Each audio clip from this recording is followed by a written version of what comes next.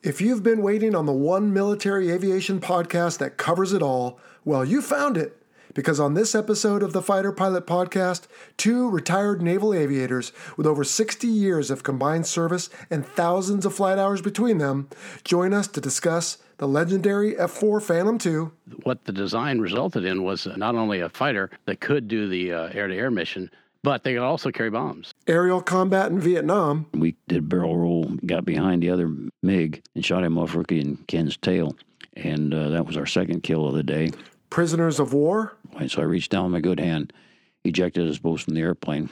Next thing I knew, I'm hanging in a chute coming down. Landed in a rice paddy. They came along, dragged me up, and stripped me down of all my gear. They took me down to the main road, threw me in the back of the truck, and took me to Hanoi. And best of all, reconciliation among former adversaries. Out of the 6 pilots, 2 of them were still alive, and I got to meet one of them. And we sat down at the table, and 43 years later, and we're remembering it the same way. We got this come on back around. Come on up there. Come on back.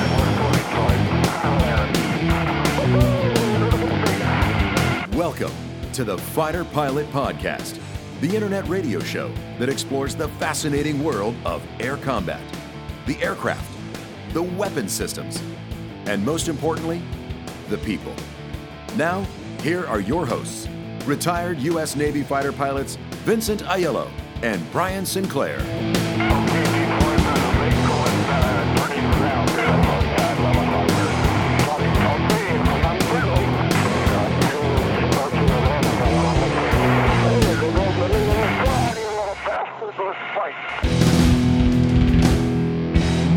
Hello, everyone, and welcome to episode 52 of the Fighter Pilot Podcast. I'm Jello. Joining me is Sunshine. What's up, dude? Hey, Jello, not much. How are you these days? I'm pretty good, thanks. We have an exciting episode coming up on the F-4 Phantom II. You had a chance to listen, although you weren't able to make it for the interview. No, sadly it wasn't, but pretty epic discussion you guys, the three of you had there, and just all sorts of facts. Pretty amazing. Yep. Well, we will get to that as we normally do here in a little bit. In the meantime, what's new in your world? Well, just doing a little bit of this, a little bit of that. My girls are still out of school, so enjoying that. We got family in town. How about you? Oh, yes, it is summertime. My boys are out as well. Well, as a matter of fact, today I'm up in Los Angeles in my deceased father's home, helping my sister do some transition type stuff, and we're preparing for his memorial on August 2nd. It's a Friday. He'll be laid to rest at the LA National Cemetery, just off the 405 freeway next to UCLA, where he's an alum, as was I. And he was from LA, and he'll be buried with his fellow military members. So we think that's a fitting tribute to the end of a very long and full life. Absolutely. Do you? Is it kind of nostalgic going through some stuff up there in his house? Oh, it's both nostalgic and funny. You find letters that he wrote to different people, and you see little tidbits that remind you of certain things. It's pretty interesting. But, those who have not put some thought into end-of-life planning, we all hear you got to do that. And, boy, my sister and I can tell you, you certainly do, because even with a living trust like he had, there's a lot to it. There's silly rules like even the California DMV won't let you change the registration of his car for 40 days after you send them a death certificate. So it's just crazy stuff. But yeah, it's just part of the way things go when you lose a loved one, but we're plodding through it. How'd they come up with 40 days? Is that based on the great floods from way back when? This is California, Sunshine. I'm not thinking that's the case, but I don't know. They probably. But we digress. Yeah, they probably took what they thought was reasonable, which is 10 days, and said, "Okay, if 10 is good, 40 is better." Boom! Hooray, anyway, California! That's right. Well, dude, you and I have had a busy couple weeks. Let's see. What did we do? We had a live listener question and answer segment with episode 50 Hero Turkey, and we did that at your house. Yeah, that was a lot of fun. It was good to have Turkey back and a lot of good questions, I thought. A lot of good answers, let me say. So just a good time. What a great American, isn't he? Oh, he's good. Yes, for sure. Now, some people have been calling us out, Sunshine, on our lack of studio quality facilities. So I know we've got some work going on for your deep dive stuff with the green screens and the lights. Yes. Didn't you? You ended up getting some lapel mics, I think, right? I did, and then I found a way, I think, to hook a DSLR into make it a webcam. So we'll see if that provides some better resolution. Yeah. So let's just say things are in work. Well, and I like to think that the listeners forgive us because, in this case, the viewers, because it's the quality of the content, not necessarily the beauty of the hosts in this case. Medium. Yes. Myself, at least, I've heard that you're good looking. Anyway. Well, not when it comes to HD. I don't think I am. So, listeners, viewers, bear with us. One day we will have a BVR production studio and provide you Hollywood quality content. So anyway, let's see. What else did we do? We had a amusing post from a guest who reflected on being married to a fighter pilot. That's right. Thank you. That was a good and read. Then you and I released another behind the scenes and remind the viewers what that one was about.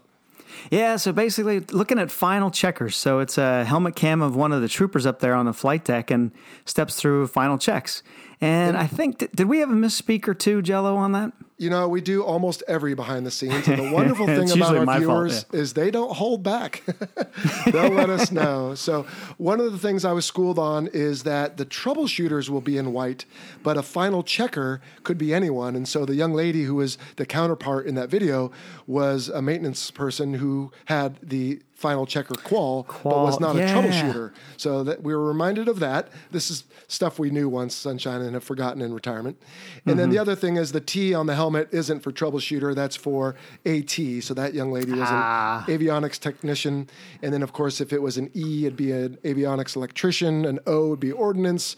Oh gosh, what else is there? There's power plants and airframes and all kinds of different things. All sorts of goodness. So, okay. But, you know, I've said in jest in different places before, I think I've learned more since retiring on certain things than I did when I was 25 years in, because you got so many listeners out there and viewers who know what they're talking about, and they don't hold back. They'll let us know when we're wrong, and we don't mind. At least I don't. No, I appreciate the corrections. I kind of call it backup, if you will. So and even the listener questions. So the weekly, let's see, the Friday Tech Talk, if you will, the next picture that comes out is going to be based on a listener question that we got recently. So it should be pretty good. Oh, excellent. Well, speaking of that, we got almost all the way caught up with our written questions with Turkey. That was wonderful. I think we're down to about a page and a half. But we do have some phone calls that we need to answer. So, Sunshine, what do you say we cover some of those today? But before you answer that, realizing you listened to me and Fingers and Tiger ramble on and on, that was a long interview.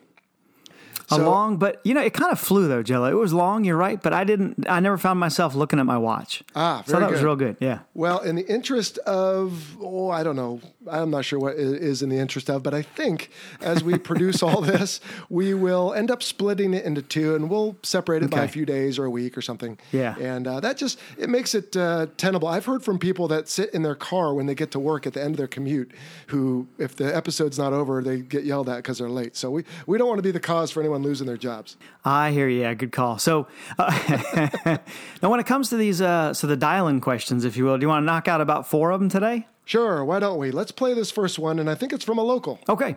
Hi, Jello. My name is Max Hagman. I'm from San Diego, California. And I recently got a scholarship for the Air Force ROTC program here at San Diego State.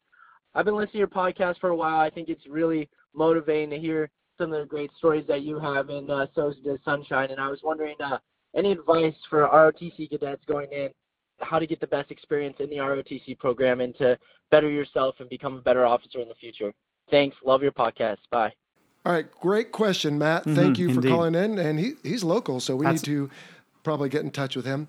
So I have a lot bouncing through my head, and I'll try to keep this as brief as I can, because one thing here, Sunshine, is you and I and the rest of the team have talked about creating a forum or a community for young people like Matt who are making their way into training programs, and at some point, if they make their way through and they stick with us, they could help out the generation coming behind them. So we're looking to start serving this category a little bit better. It could be a closed Facebook group. It could be a forum on our website. It could be a Google group. We haven't decided yet.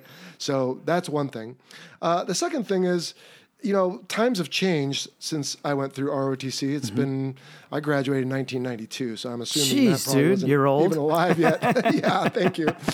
But I'm guessing my advice would still stand, and it's probably not that different than your advice, Sunshine, even though you didn't do ROTC. But I would say that you apply yourself to whatever you're doing, learn as much as you can, be as helpful as you can to those who are doing it and those around you, get as much from it as you can, internalize the lessons, wear a smile on your face, and move on to the next thing, and just try to always do your best. I mean, gosh, I wish I could tell a 30-year younger Jello this advice, because I know I certainly didn't do it, but with the experience now of, or the benefit of experience, I should say, I feel like that's really all there is to it, and I wish I could go back, but I don't know. What do you think there, Sunshine? Yeah, I totally agree with you. Now, I obviously didn't get a chance to do ROTC. I went through that small trade school over by the Severn River, but I would say practicing time management, because it's somewhat inconsequential in college, I would say. It's consequential, but it's not as much as in the fleet. And also, I would try to learn how to accept criticism. Don't take it personally, It's all business, and keep it at that. And I think that'll also help you out in the aviation community. Wouldn't you say, Jello? Oh, absolutely. You have to be able to be told that you suck, and to wear a poker face, but also to internalize that, to use that word again, to say that, you know what, he's right. I did not do that maneuver or whatever it was well, and I need to go do it better. And so what do I need to do that? The other thing I would add, and I tell anyone who reaches out with this kind of question, is don't forget to lead a balanced life. And that is, make sure you save time for exercising, because that's important, but also go have fun. I mean, if you like to golf, go golfing. If you like to fly fish, go fly fishing. If you like helping or volunteering or family's important, do those things, because it'll make you so much more effective, all of those, exercise included, when you are working towards your goal. And so I think balance is important also. Totally agree, man. Well put. All right, should we roll on to our next one? You betcha. Hi, I'm Griffin13 from Arizona, and I was wondering if you guys will ever do an episode about the F-35 or the F-22 Raptor or the B-17 bomber, because my great-grandfather flew the B-17 in World War II, and I would like you to tell the story of him, his story and his story is he was flying over Germany in World War II and crashed in Germany and hiked all the way to Switzerland on foot. Thanks a lot. Bye. All right, Griffin, thanks for calling in. Appreciate it from the good old, it's probably hot there in your desert this time of year, but thank you very much for the suggestions. Yeah, we've been working on an F-35 and F-22 pilots, and I did go to the Air Force Test Pilot School, so I got some buddies that flew those. So hopefully sooner than later, I'll get to catch up with, I'll just use call signs here, Rost, and then Pimp and any of the other bros that I can up there. So, and then the B-17, that's so cool about his grandfather crashing in Germany, not cool, but then also hiking to Switzerland. So, I mean, dude, that's a movie unto itself, you know what I'm saying? So absolutely. That is so cool. But if you think back to the, I think that was the third most built or produced, I should say, bomber back then. I think it was the B-24 and the Junkers Ju-88 and then the B-17 Flying Fortress. So, because remember, the 8th Air Force had it out of England, right? And then the 15th Air Force had it out of Italy.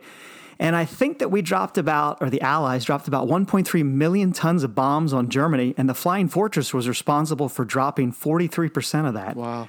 So pretty crazy. And not only was it a bomber, it was a drone controller, a transport, and a submarine warfare platform, as well as a search and rescue platform. So it had a lot of different missions.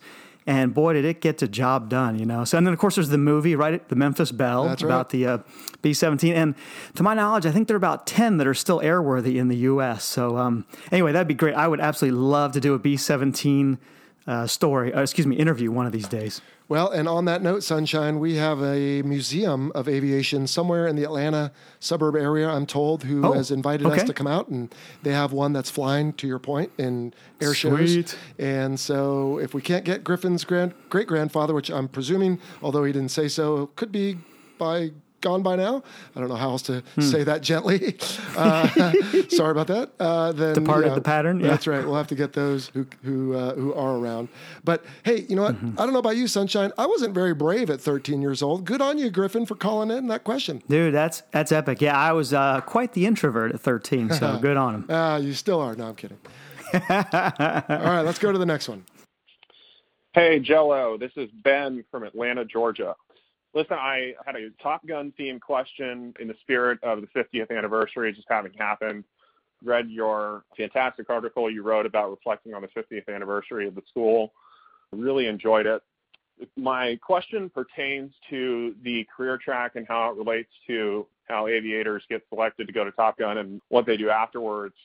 It seems like, just reading the history of a lot of folks who went through in the 70s and 80s, there were quite a few guys who went to Top Gun that did not end up becoming Top Gun instructors or instructors at weapons schools, that just maybe went back to their squadron, did a tour as a training officer or what have you. And then, a lot of them went on to do other things, including quite a few of them going to test pilot school. From my understanding now, it seems like a lot of the folks who are in the community now sort of have to choose between whether or not they want to go to Top Gun and, be an instructor, or they want to go the TPS route. So anyway, I'd love to hear your thoughts on how that's changed over the years. And also just want to say thanks to you and Sunshine and the rest of the crew at the podcast. I really, really enjoy listening to all the content you guys put out, and I'm looking forward to many more great podcasts in the future. Take care and have an awesome weekend, guys. Thank you. All right, Ben, great question. So a multi-part question. Let's see if I remember everything you asked here. So the first thing is, Top Gun itself changed over the years. When it first came out, it was called the Power Projection Course. And to your point, and to the point of the movie, Top Gun, what happened was pilot and Rio were selected from a squadron, usually towards the second half of their time in the squadron, to come attend Top Gun, and then they went back to their very same squadron, so they just went away on temporary duty, let's call it. And then when they came back, they were the newly anointed knights of the air, and they would share their knowledge with everybody else. Now, of course, that's a story unto itself, because not every skipper or other pilot in the squadron wanted to hear all that, but times have definitely changed. Now it's different. And so to that point, when they left that JO tour that they were there for, they could go on and do other things, whether it was instruct at the FRS or go to TPS or whatever. Now, these days, you don't go during your first tour, you go at the end of your first tour. Mm-hmm. And then once you go to Top Gun, that dictates where you go after that. And so there are a handful out in the VX community. Sunshine, you probably saw some there with you out in China Lake. I did. Yep. And then some go to the VFA FRSs. Some stay at the Top Gun and the other commands, if you will, or departments within NOTIC, as they call it now. And then some go to the satellites, if you will, which are the weapon schools on each coast. So it's a different story now. I don't know of too many who went these days to Top Gun and TPS. Do you know any, Sunshine? I just know two, call sign Lamb Chop. I believe it was Little Angry Man Boy, can't hack our program. Obviously, though, Lamb Chop could hack the program, both because he was duly anointed, if you will. He's got the Top Gun and the TPS patches, and he's doing actually very well in the Navy still. So, And then the other guy was Sausage, last name Dean, so no real clever acronym there. Right. But anyway, Marine type. Another great American, and he did both Top Gun and TPS. Excellent. All right. Well, I think we have time for one more question, Sunshine. You want to take this one? You betcha. Hey, Jello, how's it going, man? My name's Mason Hilua, calling from Riverside, California. I'm not going to lie, party with my friends a little while ago. Pretty drunk right now, and I've got fighter pilots on the brain, man. You've done something to me, your podcast. So listen to this. Riverside, California, really close to March Air Force Base. Now, the other day, a plane crashed, an F-16, I do believe. Now, it crashed right through the business of some warehouse. Now, because I've listened to your show, I've seen all these planes flying over my house. I'm like, oh, that one's a transport. That one's a tanker. I'm learning something from you. I appreciate it. Back to my question. The pilot, I believed, was a part of NORAD. You'll explain what that is in a second. He bailed out because of hydraulic failure. Now, what are the ramifications of crashing? What if it was entirely his fault? What happens? What if it was entirely the plane's fault? What happens? What happens to the business? What happens to the plane? Money, politics. Give me a little perspective. Love the podcast. Keep it up. All right, Mason, so thanks for drunk dialing, ? But I would ask that you, first off, don't drink and podcast, dude. So, well, but thanks for your question. Sunshine, listeners have been asking us to do like a drunk history style podcast. So I don't know if Mason's breaking the mold here, anyway, sorry. Yeah, he might have been the first out of the gate on that one. That's so right. We'll see. So I guess back in May, and I was up in Alaska, so totally missed this whole thing that happened in SoCal here. But back in mid-May, there was a crash of the 114th Fighter Wing Air National Guard F-16 out of Sioux Falls. He was coming in on the South Flow runway there on March, and they're right next to the Highway 215. There's actually dash cam footage, believe it or not, of a guy heading south. And in the dash cam, you can see off on the left-hand side, which would be the east, you see the ejection, and then you see this plane, unmanned now, so almost a drone, right, waffling across a crowded highway, and it crashes into a Seawater Incorporated warehouse. It burrows right into a warehouse ceiling. So I guess they said they had hide failure. So anyway, looking at that, there's a couple things that happen as soon as kind of switches that are flipped as soon as there's a crash, right? So you got the JAGMAN, which is for the Navy. Anyway, I'll talk about the Navy procedures. You got the Judge Advocate General Manual, so it's the lawyers. They come out and they're going to look at what happened and establish culpability. But then we'll call those, and I love my JAG, local JAG, but we're going to call those the guys in the black hats. Now, you also have the guys in the white hats, right? Jealous, you're looking at your aviation mishap board. Hold on. I got to interrupt you. So are we talking like old day cowboy movies where the bad guy was in a black hat and the good guy was in a white hat? Oh, maybe I shouldn't use that reference. Yeah, all right. Yeah, well, the JAG... the JAGMAN's going to come out. The lawyers will come out and try to establish culpability, and then a parallel effort, but they shouldn't be talking to each other. Stay on separate sides of the fence.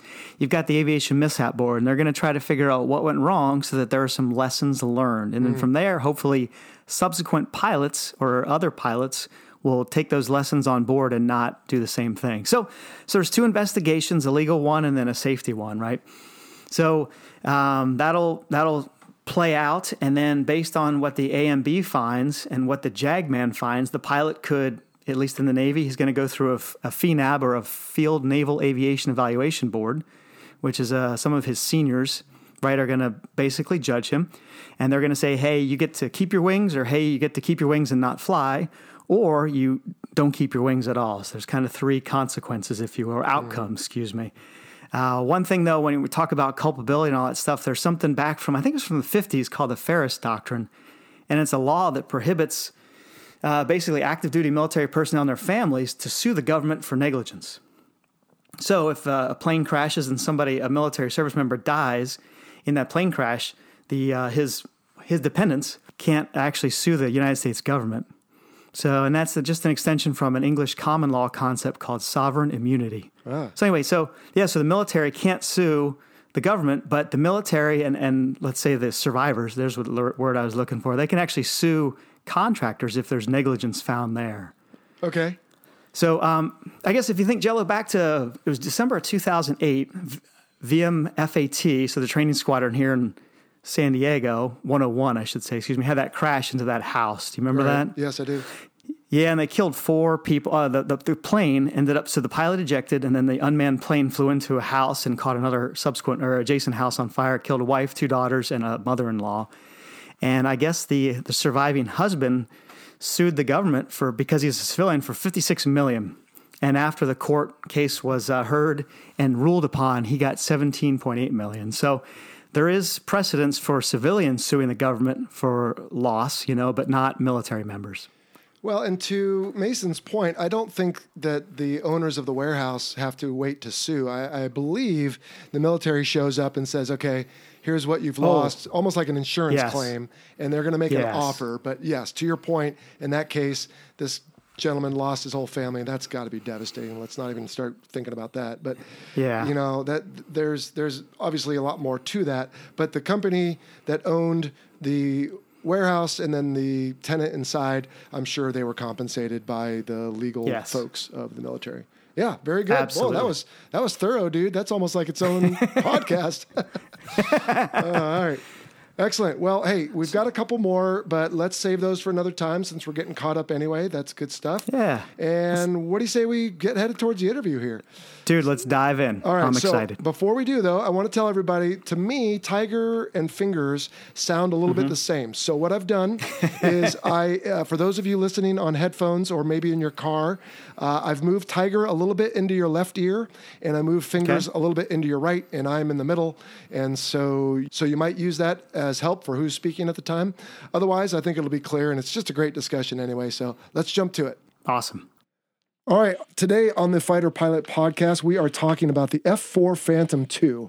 And to help me do that, I have two gentlemen in studio with me who both flew it. Did you guys ever fly together, by the way? Nope. No? Never did, Okay. no. All right. We're always in different squadrons. Oh, too bad. Well, we'll get to Top that. Gun, just briefly, but yeah, but we didn't fly together there either. No. All right. Well, I need to introduce both of you so that the listener can hear your voice and get to know you. And we will start with you, John Kerr, a retired Rear Admiral, United States Navy Reserve, call sign Tiger, but also known as John Ed. Yeah. Hello.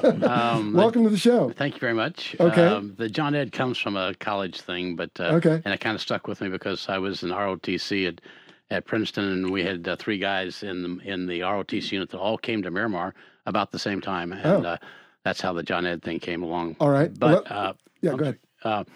After pre-flight, I went to Miramar. My first squadron was VF-114. Okay. A couple of cruises there, and then to Top Gun after that. And then I transitioned to the reserves and spent about 35 years in the Navy between active and reserve time.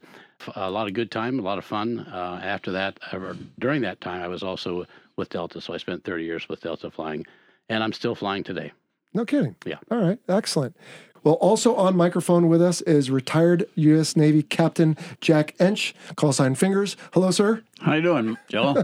I'm great, and thanks for making this happen. Now, you and I have been working on this for months. Yeah, I know. You're persistent. Well, I knew the listener would enjoy hearing about the F-4 Phantom II, and I also knew that it'd be great to have a crew. Now, John Ed, you were a pilot. Yes. And Jack, you were a REO. REO. Okay. Right. Well, give us your quick background, if you would. Where have you been, and what are you doing now?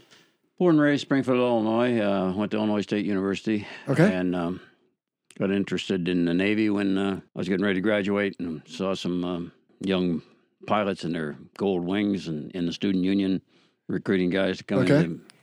So my wife and I we got married while we were still in school, and I said, hey, well, that'd be fun to go in for 4 years. Wouldn't that be fun? Get out of the cornfields of Illinois and see a little bit of the country and the world, And she agreed that might be a good idea. So I joined up and spent 30-some years and a little over 30 years, as what's the saying goes, and the rest is history. So, well, come on, you're going to need to give us a little more detail than that. So you started off in training, of course, and the F-4. I went through AOCS and then pre-flight down in Pensacola, and I originally came in was recruited as a pilot, but I was 26. And after I'd got my commission, they said, "Oh, guess what? Year 2 would be a pilot." Oh, this is 1965. All right. So bait and switch. Uh-huh. So I said, "Okay, I'll be a REO, and I'll go into F4s," which I did, and came out to Miramar. It's like John, and I had 2 combat cruises in F4s on Coral Sea and Ranger and VF-21. And then after shore duty, came back and had 2 more cruises in Vietnam and F4s, F4Bs. That's all I ever was in, F4B squadron. Okay. And that was in VF-161 off Midway, 2 cruises Midway. Second one of which I did not finish. 285 missions. Then I took unaccompanied shore duty in Vietnam. We'll get to that. All right. But after that, I went on various other things. Had my own F-14 squadron and Naval Air Station Key West, and retired as the commander of Naval Training Center here in San Diego. Wow. And that's my Navy career.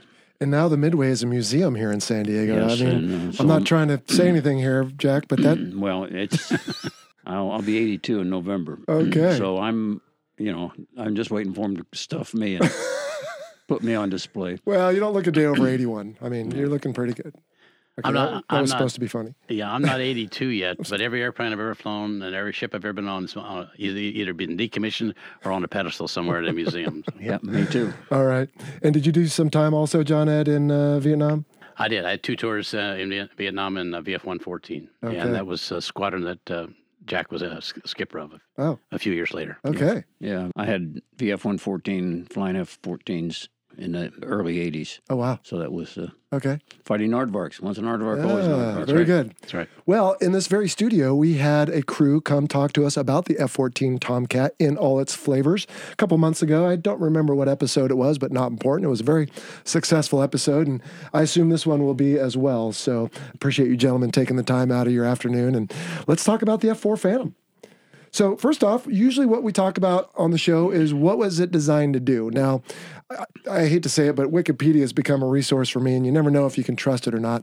But it sounds like, to me, McDonnell Design at the time said, hey, we think the Navy's going to need a new fighter. And through many derivations and iterations, they ended up with what now looks to be and is known as the F-4. But I think at one time it was going to be more of a fighter bomber, and then it was going to be an interceptor, and now, or at least when it was operational, it was kind of both. Does that sound true? And by the way, the questions will just be to whoever wants to jump in on this. So, well, I think McDonnell Douglas had been building airplanes, McDonnell, for the Navy for a while, and they had an idea that I think was filling a gap, and that was the long range intercept mission. But what the design resulted in was not only a fighter that could do the air-to-air mission and do the long-range mission, in that they had a Sparrow missile, not a Phoenix length missile, but they could also carry bombs, and it was a pretty effective bomber. And a lot of the bombs that were dropped in Vietnam were mostly by the attack community in the Navy, but there's a tremendous number of fighter missions flown by F-4s, both Air Force and Navy, that were bombers. Okay. Yeah, because originally my understanding was that McDonnell was going to develop a fighter. But the Navy decided that the F-8 and the F-9F Tiger, that would serve their purposes as a fighter. So after many iterations, they finally went to McDonnell and said, okay, what we want is a long-range interceptor for fleet defense. Right. And that's what finally came out to be the F-4. Because you got to remember that, we're talking to the late 50s and early 60s. It came into the service, in 60, I think. I think it entered in 60, that's right. And so that was in the Cold War when the Russian bombers and Badgers and everything were, overflying the fleet and all that stuff. So that's what came out of the, was what's the old thing about a camel is a horse that was designed by committee. Well, that's what the Phantom came out to be. Okay. Well, and because of that role then, and we can skip ahead here to some of the why does it look the way it looks kind of thing, one of the features of the early Phantoms, at least, was that it was designed without an internal gun. That's right. And the idea being that they felt that this would be able to do everything at arm's reach, or arm's length, I guess. Well, it's, it's shortly after the Korean War and the jet age, and the reasoning then was, of course, we always fight last year's war. We never look ahead, I don't think, that the age of the dogfight was over with. And that with the long-range missiles, you would be able to stand off and you wouldn't be engaged. So I think that, and probably the weight consideration for the Navy, because coming aboard a ship, well, if we don't really need the gun, why put it in there? So that's my thought on it anyway. John? Okay. Two things, I think. This is opinion. I think the gun is an asset in some areas. I think in a fighter, especially the F-4, it was more of a detriment than an asset, because the F-4E, for instance, the Air Force airplane, has a gun. But when you put all that weight in the nose, you really reduce its ability to pitch the airplane and fight the airplane well. Yeah. And I flew F-4, I flew all of them just about. But in the end, the best F-4 I ever flew was the F-4S, and it had maneuver slats and a very light nose because it didn't have a gun up there. And the kill ratio in Vietnam with guns is minute. I mean, we had a handful of gun kills in Vietnam, none in the Air Force. I mean, none in by the F-4 in the Navy, and I think 3 or 4 maybe with the F-8s, and that was it. I'll take that back. SPAD had a gun kill. Oh, there you go. Yeah, A1. Right, yeah. All right. Good. Yeah, that's right. Mostly, there were missiles. That's right. And very few Sparrows. Very few. Right. Frankly, it was unlike the Air Force, which had a lot of Sparrow kills. Yes, we did have some trouble with that. But correct me if I'm wrong, part of the reason that Top Gun exists is because of the initial troubles we had, both with dogfighting and some of the Sparrow performance and people shooting out of the right zones for even the Sidewinder to work.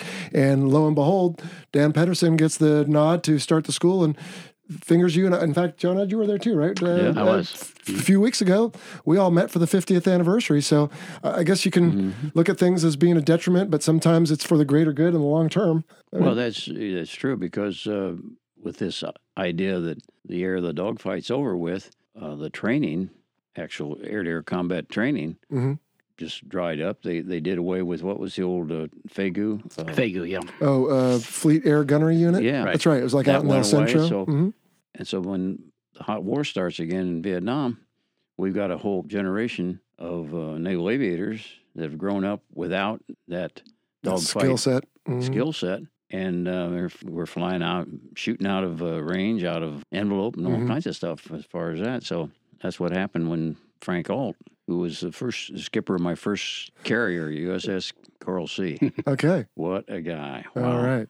Well, we should have an episode on that sometime. So if my records show correctly here, about 5,000, almost 200 Phantoms built over the years, served from 1960 to about 1996 or so. I think there's still some countries flying them. We'll get to that in a moment. And at one point, I have written here, the Air Force, so it was a Navy aircraft initially. That's right. And then everyone loved it so much, the Air Force ended up flying it, as did the Marine Corps. And the Air Force called it the F-110 Spectre for a little bit. And I think that was quickly dropped. Yeah. But that's interesting because then the F-111 is pretty well known, but I'd never heard of the F-110. I think that the Air Force, it's my opinion, they tried to name it something else because it stuck in their craw that they were flying a Navy-developed airplane. Well, to that point, the aircraft that they flew could land on a carrier. In other words, it wasn't different landing gear, right? It had a tail hook. It was an F-4. Yeah. And they probably had some consternation with the amount of maintenance involved in some of those more complex and heavy components, but it was cheaper, presumably, to have one variant with the landing gear than to mix it up. Yeah. Okay. Fair enough. Now, we talked about it being an interceptor, but also a fighter bomber. What did it do well, in your opinions?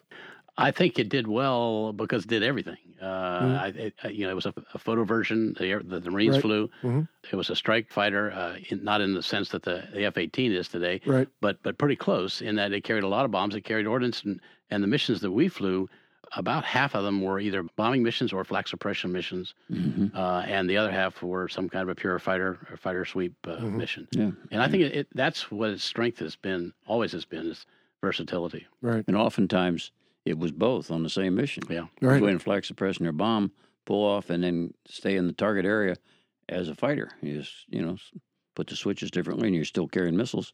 So it could do both missions on the same time. In fact, I think Duke and Willie D were doing a flak suppression when they shot down their 3rd, 4th, and 5th. I don't know. I had them on the show, and we talked about it. Lots happened since then. So anyway, all right.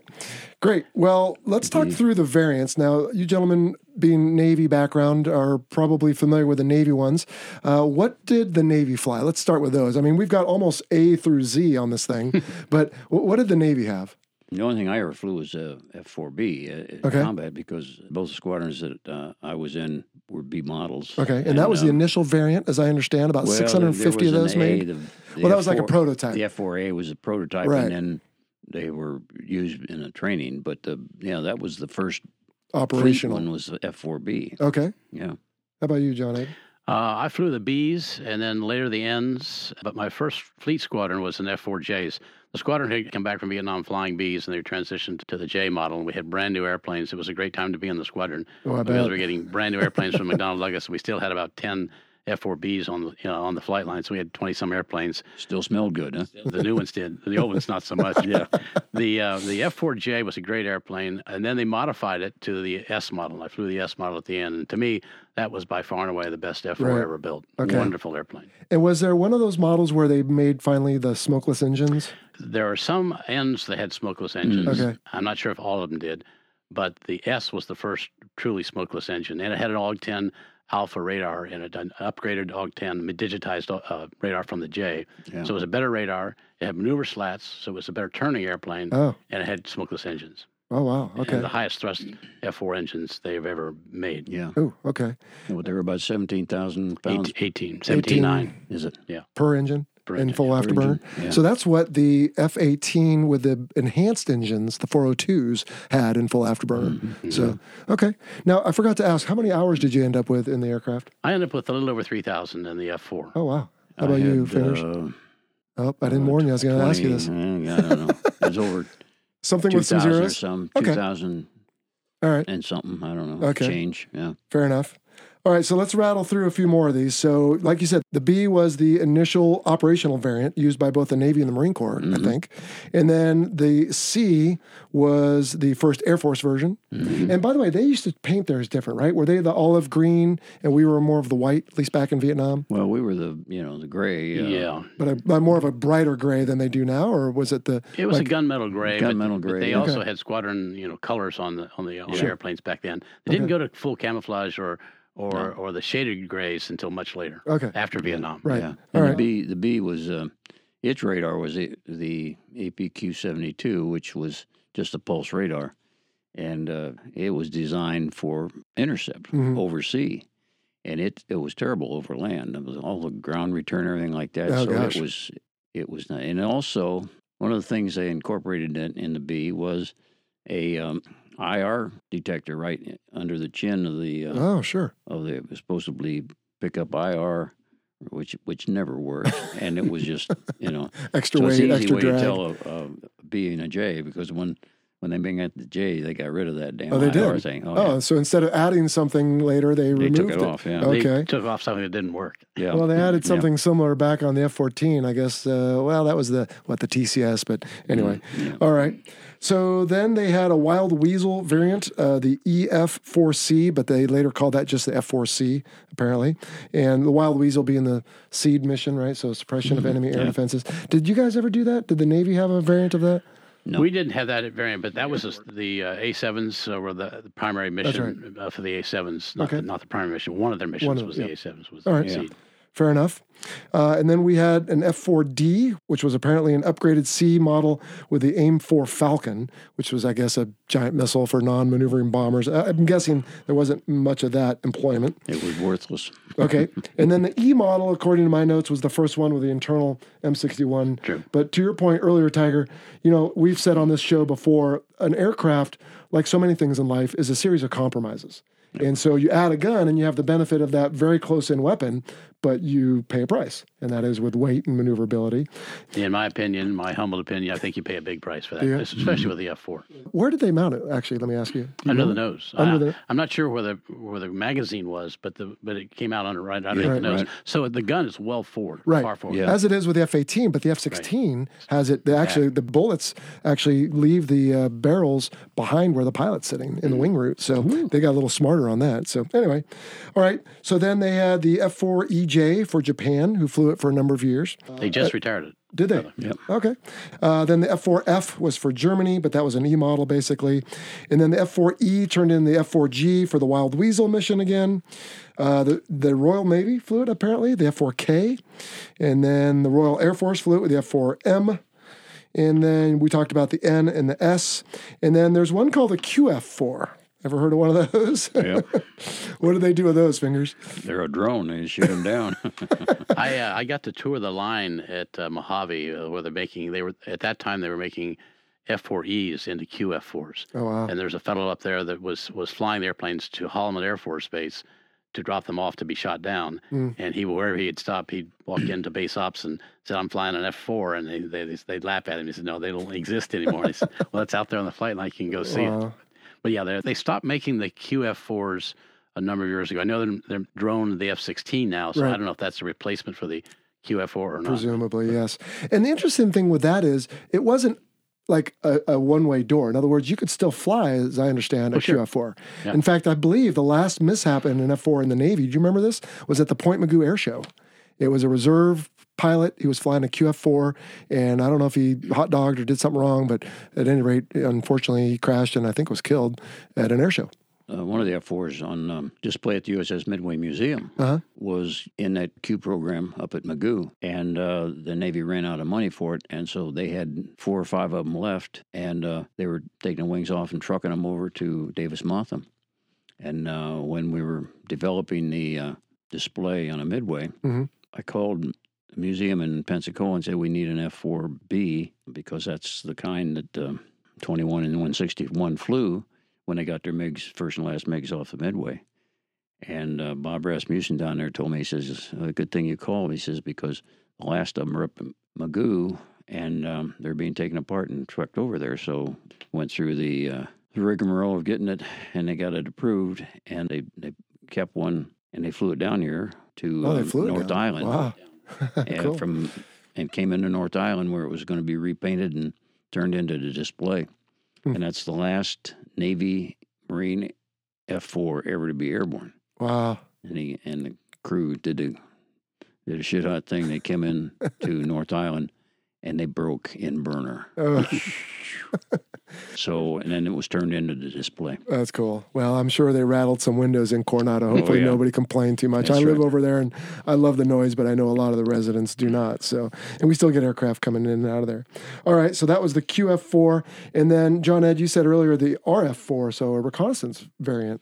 And Right. it had a different nose, I think, right? It had a different nose for all the cameras, and it was a fast airplane, not unlike the F-8. The RF-8 was a little faster than the fighter F-8, and I think the RF-4 was probably a little bit faster also. Okay. Lighter, too. Nothing like the Vigi, though. No. Now, speaking of the F-8, on this podcast some time ago, I'm not sure when this episode will air, but it's recent for when we're recording this, we had a gentleman, Jerry Tucker, you might know. You used that word lightly, didn't you? Gentleman? Yeah. He seemed to think that the F-8 was superior to the F-4. Now, he's not here to defend himself, but we could replay some clips if needed. Did you gentlemen ever get a chance to fight the F-8? Oh, yeah. I fought the F-8 a lot, both in the F-4 and the Top Gun in an A-4. And it's a great airplane. And I think they had a spree and a fighter spirit that was unmatched. Now, I'll give them that. Okay. Yeah. However, the airplane was not a match for especially an F-4S and a well-flown F-4S. And the other aspect that if they lost sight, there's one person and didn't have good aft visibility. If they lost sight, they're a toast, and they didn't have a chance to regain it because we had two sets of eyes instead of one, and that helped a lot, I think, especially if you had ever had somebody over your shoulder that you had to look at. Right. And in a multiple plane environment, it's even harder. Yeah. Right. To that point, a higher percentage of first sights of MiGs in the Vietnam War were made by the RIO In an F-4. in an F-4. No kidding. Mm-hmm. Wow. Because, like John says, that second set of eyes, especially, we didn't have anything. Once you got in the fights, you didn't have to worry about anything about looking outside. Right. Because he had his hands full up front just doing that pilot stuff. But, God love him. You got to love your first airplane. I always, F-4 is still my favorite airplane. And, Yeah. We'll give Turkey a benefit of the doubt there. All right, fair enough. Hey, let's go off script for a second on that, though, Fingers, because the F-18 and F-16 operationally, single seat mostly. We do have the F-18F, and the Marine Corps has the D. But now when you talk about the F-22, the F-35, all single seat going forward. In fact, even in training, they're all single seat. Oh, yeah. What are your gentlemen's opinions on that? Because granted, technology is getting good. There's a lot of information available at your fingertips. But I would argue there's still something to be said. I was only operational in a single-seat squadron, but I did fly a little bit with some two-seat squadrons, and I see it. But what do you gentlemen think of only single-seat, theoretically, going forward? My sense is that there's a lot of advantages for two seats, but with the technology today and the fusion of all the information that you can get inside the cockpit, you have a much better sense of what's going on around you than we ever had in the Phantom days. Yeah. And the Phantom needed two people to run the radar, to run the weapon system, and the pilot to fly. And I think that technology has made great leaps. And I don't know, the F-35 as an example, though, if it ever gets in a dogfight, I think it's going to be in trouble. One from a maneuverability perspective and from a visual perspective. And it's a single engine. And it's a single engine, but hopefully it'll never get there.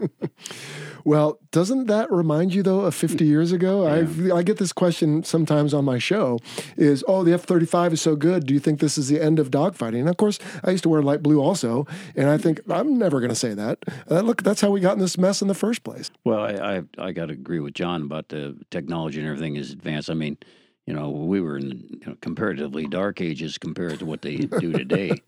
My first experience with ECM gear was in 66 cruise on Coral Sea. And that's electronic countermeasures. Yeah, electronic measures, yeah. And we didn't have any anything installed in the airplane, we had something they called little ears. You know what that was? Remember that? I don't. It was a radar detector with a receiver on the suction cup, which you licked and put on the on the canopy when you went over the beach, and you had like you're listening to your iPad or something like that. Earbud. And we had a trainer in the ready room with all the various frequencies of a fan song when it was tracking, when it locked on, when it shot, and all that stuff. And you were supposed to memorize those and listen to that. Wow. Then after that cruise, that's when they started the shoehorn program, where they started retrofitting the AKLs and all that stuff into the airplanes themselves. Wow. But that was my first experience. So, I mean, you talk about Rube Goldberg. Rube Goldberg, yeah. and as far as 2-seat to 1-seat, I think, like John said, I think, technology and everything, but with your head, you got to say that. But with the heart, as a Rio, you're driving us out of our job. Yeah, that's right. Well, yeah, I assume someone smart is making the intelligent, informed decision, but I'm not sure what else to say about what assume does. Yes, I do. So anyway, and I just want to make a comment on the fan song, in case our listener is not aware. That is the radar associated with the SA-2, as we know it, guideline missile, which was, correct me if I'm wrong, the percentage threat. I mean, that was like a flying telephone pole. Yep. You guys feared that, and it brought down a lot of aircraft in Vietnam. I know it well. All right. And then just finishing up on the variants, of course, many countries flying the F-4, including some still presently. Let's see, Iran is flying it right now.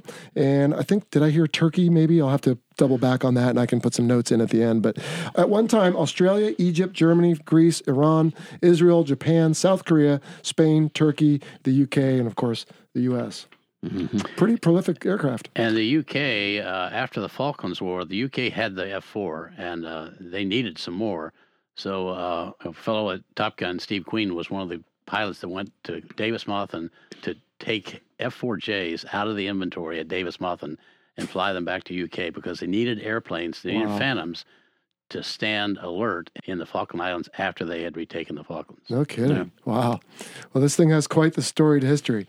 All right, so we touched a little bit on why does it look... I'd have to say that... Yes, sir. The F-4 was probably one of the best weapon systems of bargain that our nation ever bought. I mean, think of all that. The services have used it around the world and everything like that. And what was the cost of a Phantom back in those days? Of course, escalation and everything like that. I think it was $2.5 million was the cost of an airplane. What's the F-35? Oh, it's over 100, I believe. $35 million. No, I think an F-18 was 35. I think it's over 100. Is it? Yeah, I think so. They're up there. But to your point, a $5 bill used to get you something back then, and it doesn't get you much. That's almost a tip for a guy who opens a door for you these days. Right. So anyway, let's not go off on a tangent. All right. On our show and our sister productions before, our co-host Sunshine, who couldn't make it tonight, has talked a little bit about why the F-4 looks the way it does. But for starters, we already talked about two-person tandem-seated twin engine for the carrier. That was, we always thought, the smartest thing to do, and now we seem to be back to single engine. But also, the wings have an interesting shape, and so do the horizontal stabilizers. And could one of you kindly remind us of why it looks the way it does as far as that goes? It's like let's let the pilot take that. It's like any aerodynamicist, you have to have compromises, and the airplane, like a lot of airplanes that are built to fly Mach 2 plus, have difficulty slowing down, getting aboard ship, and doing any kind of a hard maneuvering at high angle of attack or at low speed. So the wing has a dihedral of about 12 degrees outside of the wing fold. Right. Inside the wing fold, it's a standard swept wing airplane. And it has an anhedral in the tail for the stabilizer to help slow speed characteristics in pitch for coming aboard the ship. Both features were compromises, I guess, to a certain extent that they figured out in the wind tunnel tests, but it's been effective use of the aerodynamics. Right, and it gives it, I would say, a very distinct look. Like when you drive down the road today, all sedans look the same, right? I mean, you can't tell if it's a Mercedes or BMW or whatever, because I presume the Highway Safety Board requires certain safety features, and that drives a certain design. But back then, boy, the F-4, it's distinct. Yeah, and I think that wing design, the dihedral you're talking about too, wasn't that also what resulted in getting the dog teeth on the front of each because of the way they They needed that also for maneuverability and the high angle of attack too. Right. And is that where the wing fold occurs? Is where the dihedral? Okay. And the dihedral and the dog tooth all at the same time. Okay. Yeah. And if I remember from Sunshine's deep dive correctly, the engineers said, well, the whole wing needs a 5-degree dihedral, but some smart person said, well, if we just do the wing tips, we do them at 12, and then the benefit is for the landing gear, for example, they don't have to be quite so long like I said on A4, although that's for a different reason. But anyway, like you said, series of compromises, and the design ended up being the way it is, and I think it's a good-looking airplane. I mean, beautiful airplane. You bet. All right, let's talk armament. Now, what could this carry, or is it easier to say what it couldn't carry? Because it seemed to me like it did almost everything. We talked about versatility earlier, and I think that's its strong suit. And the armament that it carried was a reflection of its extreme versatility. I only flew the airplane with Mark 82s and Mark 83s bombs, 500,000-pound bombs. Right. And, of course, all the missiles we had were AIM-7s and AIM-9s. But I could carry rockets, so I did carry rockets. I forgot about that. That's a cluster munition. Cluster munition. Cluster bomb. But the Air Force carried a bunch of other munitions. The Navy pretty much stuck to... with the Phantom, with the Mark 82s and rockets as far as air to ground. But in 1972, we were doing some experiments in North Vietnam with the laser-guided bombs. So we were dropping laser-guided bombs in 1972 out of a Phantom with a handheld laser in the back seat, if you can believe that. I had a mission over Vinh. We were at 10,000 feet, and the bombing, which happened to be the AAA training site for North Vietnam, and I was in the airplane at 10,000 feet doing circles while the other guys were rolling in. We were designating, the RO was designating the target with his handheld laser. That was Little Ears Redux. Yeah, there you go. Well, it's amazing the workarounds, and to a degree, there's still some of that today, I would say. But handheld. Well, that's impressive. I mean, did it have like a giant battery, or did you plug it into the aircraft, or what did you do? I think it plugged into the aircraft. We had to wear special glasses, too. Right, because of the side lobes and whatever. Wow. Yeah, it was crazy. Yeah, the Phantom was, I mean, my God, we talked about what it could carry. It could carry a bigger payload than a B-17. B-17, that's right. Flying Fortress. Yeah. Yeah. And, I mean, almost twice as much, I think. And employ it more accurately. Yeah. The Marines carried a lot because they were ground-based and they had very short missions. Right. They go off with a lot of bombs. The most I ever carried was 12 Mark 82s. Wow. I think that's on tours outboard. That's as much but as then I you had to put a Sparrow to offset Sparrow forward to offset the CG. Yeah. And a Tur is a triple ejector rack, right? So it's like an adapter to put more than one on one spot. So you carry six on each on each wing station. And of course, the difference for the Marines, if they're shore based, is they can come back and land theoretically if they don't employ. But when you are coming back to the ship, you have to be a certain weight, and it's either bombs or fuel. Correct. And that is a compromise for sure. Yeah, we never brought any bombs back. No, not then. Well, in my career, most of what I did was patrolling, so usually I brought it back. All right. Let's see. How about rockets? Were rockets involved at all? We carried 2.75 rockets. Rockets, yeah. Yeah, sorry. But I don't. We fired Zunis. We carried Zunis in training. I don't ever remember carrying a Zuni on a combat mission. I don't think so either. I don't remember it. Any Zunis. Okay. Fair enough. And then for other missiles, of course, when other countries bought or obtained the F-4, then they could adapt their own weapons. So I read that the UK adapted the Skyflash. I think Greece had the Iris-T. Japan had the AAM-3, and Israel had the Python-3. So, of course, and that's still happening. I mean, Israel's putting different weapons on their F-16s and F-15s. So, all right, pretty standard. All right, how about performance? Now, what's the highest, fastest, most Gs? There's book answers, I realize, and the F-4 set a lot of records when it was brand new. Of course, they do that with every aircraft, even the Streak Eagle, if you remember. They didn't even paint the thing. They just wanted the F-15 to set a bunch of records to justify some whatever. But the F-4 did set a lot of records. I read that one flew as high as 90,000 feet, but that seems hard to believe. 98. Were you in it? Yeah, no. Okay. But what was your gentleman's personal highest, fastest, most Gs? I never went. I have friends that will remain nameless that went way over 50,000 feet without a pressure suit. You're not supposed to do that. No, that's the fellow dangerous. at 98,000 feet was in a pressure suit. But the B was, I think, the fastest of the airplanes because it had the thinnest wing. Yeah. It didn't have the fat tires. And I had a B up to Mach 2.2. Wow. And that was the fastest I've ever been in any kind of airplane. Much faster than I ever flew the F-14. Do you remember, did you have a ground speed readout or anything? I don't remember what it was. Yeah. Faster than the F-14, okay. Yeah, well, I never went above 1.5 in the F-14, I don't think, because there were restrictions in the F-14 later on that greatly restricted its top-end speed. It was a fast airplane and a quick-to-accelerate airplane, especially unloaded. But the F-4 flat out could really fly fast and fly high, but flying high was never something that excited me. So. No. Mine was the fastest I was ever in. It was in a B-2 and was 2.1 Mach and just over 50,000 feet, 51 something I think. That's Muggs and I went up in the sky's pretty dark above you. You see the roundness, and the darkness of the horizon. And we said, let's get back down out of this thing. But it was a one-time shot. Yeah. But said we did it.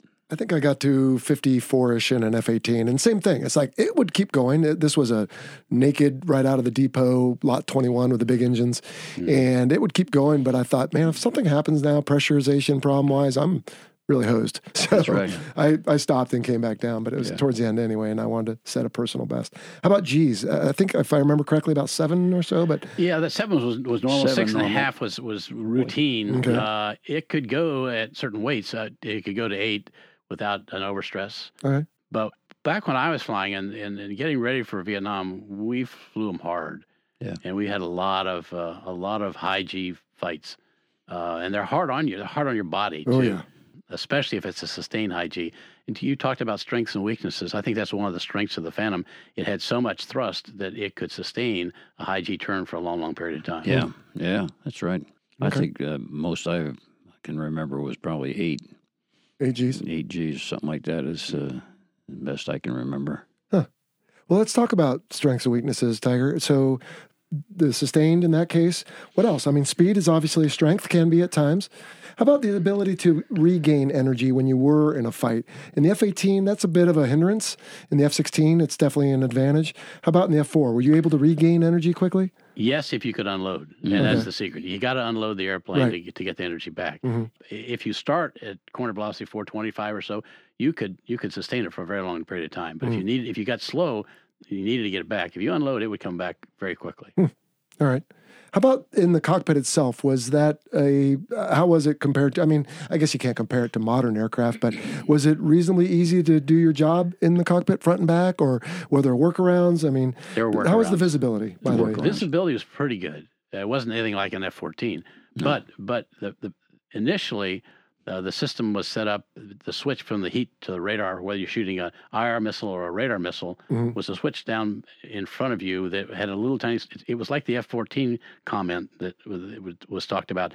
There are a bunch of switches up there, and they're all the same. Well, the one you really need is when you want to switch from a radar missile to a heat-seeking missile, that's the one that's critical. So we've put a little extra extension on that particular switch, and it was it was a 10-cent extension, but it worked. It was a piece of plastic. Okay, and that was like a little piece of rubber hose, wasn't it? Yes, yeah, and later on the F4S and the J all had everything on the stick again. HOTAS, right? Hands-on throttle and stick. Made a world of difference. It's so much more user friendly. So the problem being, if you need to take your hand off the stick or throttle to find a switch, oh, by the way, take your eyes off something, then you are compromising in your maneuvering. Absolutely. Okay. Yeah. All right. Any other strengths? I keep coming back to this, but I think the airplane was around for so long and so many were built because of its versatility. And I think that's its greatest strength. Me too. Okay. How about bringing it aboard ship? Was it forgiving? It's a great airplane landing. It's a difficult airplane off the CAT. Yeah. The Off F-18, the CAT. Yeah, I still marvel at the F-18 pilots that take off with both hands. Yeah. Pete Pettigrew went on about this in our Real Viper episode. Yes. It's crazy. But the F-4, its center of gravity was close enough to the center of pressure that if you had to rotate the airplane or you're going to go in the water.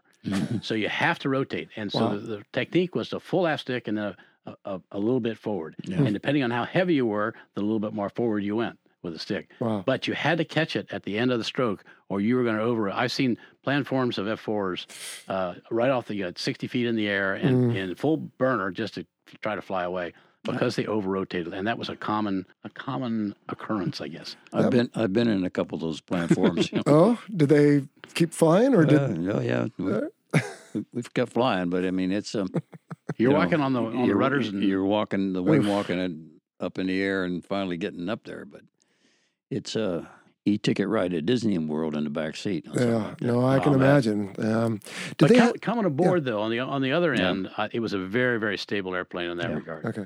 And again, harkening back to 1970s, early 70s, we had an ACLS system, automatic carry landing system, in the Phantom. My first cruise in 1971, and it was pretty good. It didn't work all the time, but when it worked, it worked pretty well. It was built into the J originally, wasn't it? Yes. Yeah. And then retrofitted to the Bs. Oh, wow. Yeah. Okay. Wow. Hey, Jello, what a great interview, though. I got to admit, though, dude, I'm kind of saturated at this point. So maybe we should kind of knock it off, if you will, and we'll save it for the rest of it for another day. Yeah, that sounds good. Boy, it's been a lot of fun so far. And what we'll do is we'll just do a quick, normal kind of ending here, and we'll pick it back up without a lot of fanfare next time. But let me just remind everyone that the views expressed in this presentation are the personal views of the hosts and our guests, and do not necessarily represent the position of the Department of Defense or its components. So hang tight with us for a few days, maybe as much as a week, and we'll be right back with part 2 of the F-4 Phantom II. See ya. See you then.